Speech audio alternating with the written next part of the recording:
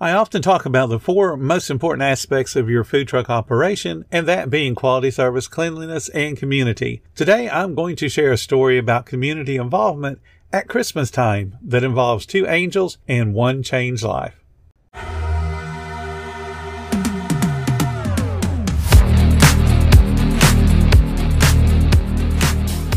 Welcome to the 10-Minute Food Truck Training Podcast. My name is Bill Moore. I am a food truck business coach, author of 5 food truck vending books, including Food Truck 101 and Food Truck 201. This podcast is all about helping you start and grow your food truck business. This episode is brought to you by Visit Williamsburg. In Williamsburg, Virginia, there's never too much of a good thing. Whether you're a foodie, a golfer, a history buff, a shopaholic, an outdoor enthusiast, or a thrill seeker, you'll find what you came for here and more. So ask yourself, what is it you want? Discover Williamsburg and plan your trip at visitwilliamsburg.com. If you worked in a restaurant, you've likely heard somebody at some point say quality service and cleanliness, or refer to it as QSC. I use those initials as well, but I always add that second C, which stands for community. I usually like to say QSC squared, and the square being the community, which would read like a math formula, Q times S times C, and then that result is squared by community. When that little extra C is included, the results for your business explode. And I got to experience that firsthand in several different restaurants that I operated, as well as my hot dog trailer. Increasing guest frequency and, of course, the overall revenue is the goal of building your community, but it's not always about sales. Sometimes community goes beyond the dollars and cents.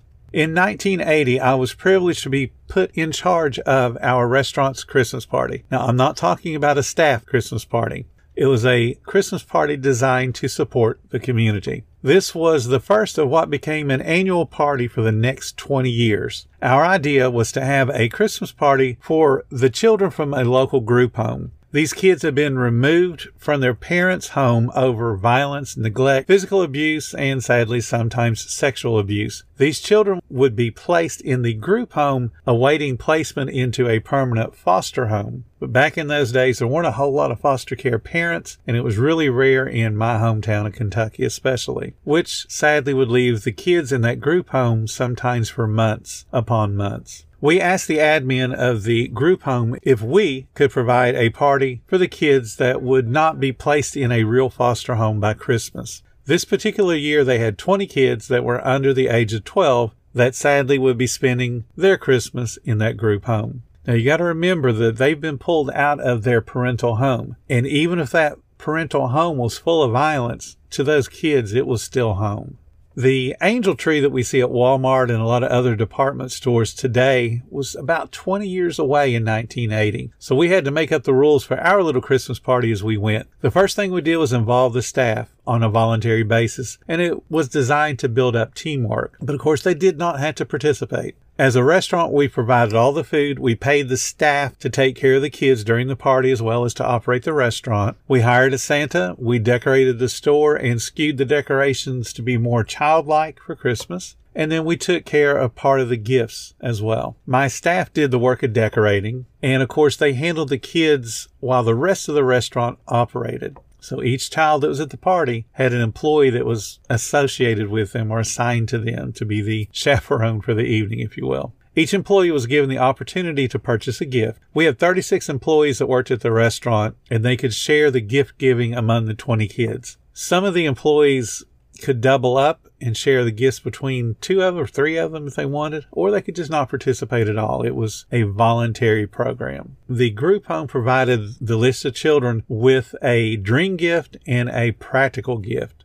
And as you might imagine, those dream gifts range from Barbies to bikes to wagons to sporting equipment to G.I. Joes, ran the full gambit of everything a kid would want in the 1980s. The practical gifts range from paper and pencils and colored pencils and crayons, construction paper, and of course a lot of clothing requests as well. Each employee in turn picked a name from the list and agreed to purchase the dream gift and allow Santa to present that dream gift at the party anonymously. We took great care to make sure that the employee purchasing the gift could witness that child open the gift. So if we had to rotate people off the front line or out of the kitchen, we did that to make certain that the person that purchased the gift could see that smile on the child's face when they got to open it. Now, the list of children included one child that was named Angel. The group home had given us a short bio of each child, so we knew a little bit about their personality to help with the practical gifts. Angel wanted a baby doll. That was her dream gift. And her request included just a single sentence. I would like a doll I could take care of and make happy. Her practical gift was also a single sentence. I would like clothes for my doll to play dress up and to take to church with me. Now, on the surface, that sounds pretty brilliant. I'm going to get 2 toys out of this, one being the doll, one being the clothes for the doll. So we all thought she was a pretty clever little 6-year-old. As fate would have it, our staff included a cashier who was also named Angel. The employee Angel was a career beauty pageant participant. Pretty much from birth, her parents put her in every single beauty pageant they could find. And then as she got old enough to tell her parents she wanted to be in those competitions,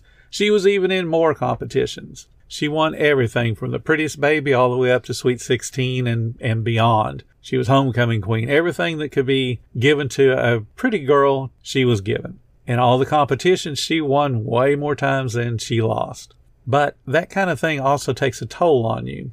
Her personality was very aloof. Now, don't get me wrong, she was a hard worker, but she was also the typical beauty queen. Whenever she was asked to go clean the restrooms, we got the chorus of, "Ooh, that's disgusting." But she was still going to do it. She was very aloof. She was hard to get to know personally, but she worked hard. And I honestly think the only reason she worked in a fast food restaurant was to create that interview process that they have in the beauty pageant contest so she could say how terrible her life is working fast food. When she saw the name Angel on the list of children, she, of course, selected Angel, and then she bought the typical baby doll from the 1980s, the one that when you laid it down, its eyes closed, it had the mouth that was open in the exact shape of a nipple from a bottle, and it came with a bottle that when you turned it upside down, it looked like the liquid was draining out of it. That was fancy technology for 1980, okay?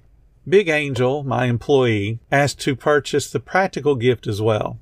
She wanted to make sure that the clothing the doll got was fashionable. Now, Big Angel, our employee, she had a fine sense of fashion, and she always wanted to be a fashion designer. She always talked about when she gets out of college, she's going to move to New York and she's going to be a big-time fashion designer. That's all that she would talk about. And it kind of makes sense because it goes in with that kind of lifestyle that you lead, being the beauty pageant queen all the time. Well, the night of the Christmas party came, the entire staff was on board. They were either running the kitchen, running the front line, or they were there taking care of the kids. So everybody was on deck, and everybody wanted to have their opportunity to watch the kids have a good time. The van arrives with the children. The employees lined up to usher the eager kids to the private section of the dining room that we had decorated just for the children's Christmas party. We had given the admin of the group home our logo name tags, and each of them we had put the children's name on to help us to know which kid went with which present, also to help Santa Claus. So as young Angel stepped off the van, and she was the last one to step off the van, she was introduced to our Angel, the employee, Big Angel, and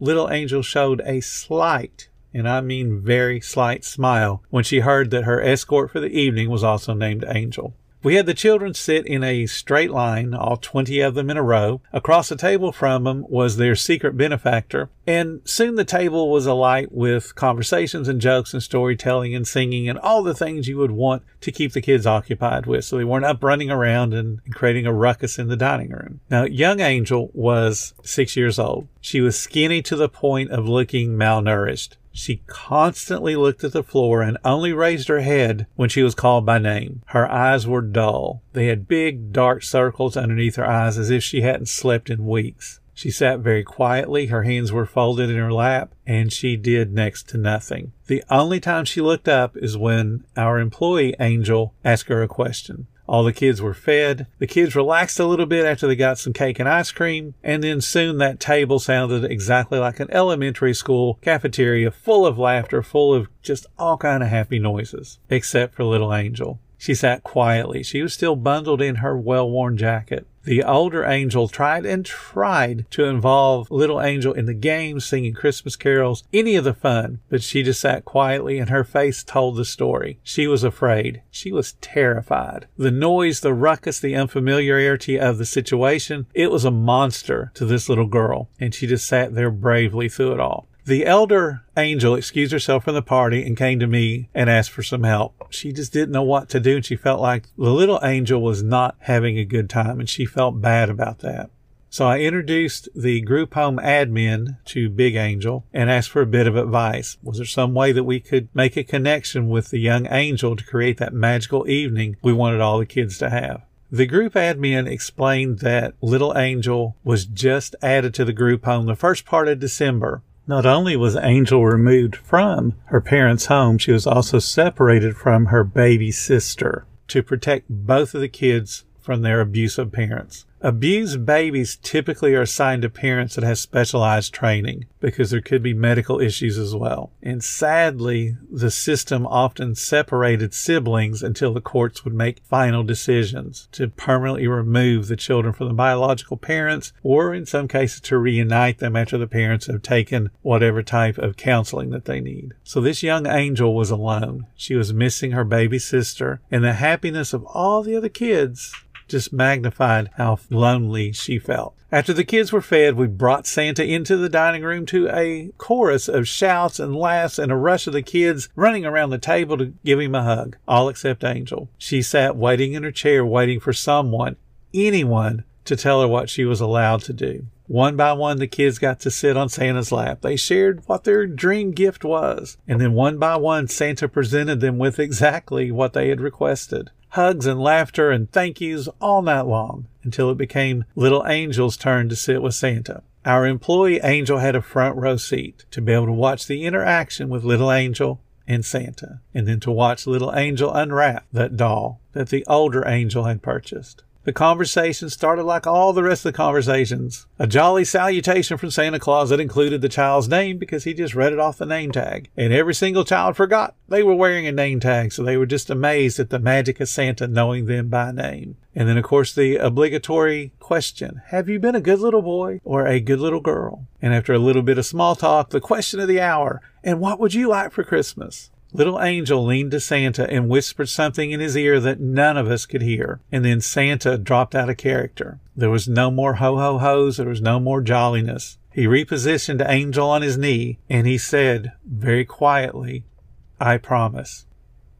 And then he handed the present that Big Angel had purchased to Little Angel. She opened the present. She saw the doll. Her eyes lit up for the first time. She smiled the biggest smile of any of the kids that were in that room.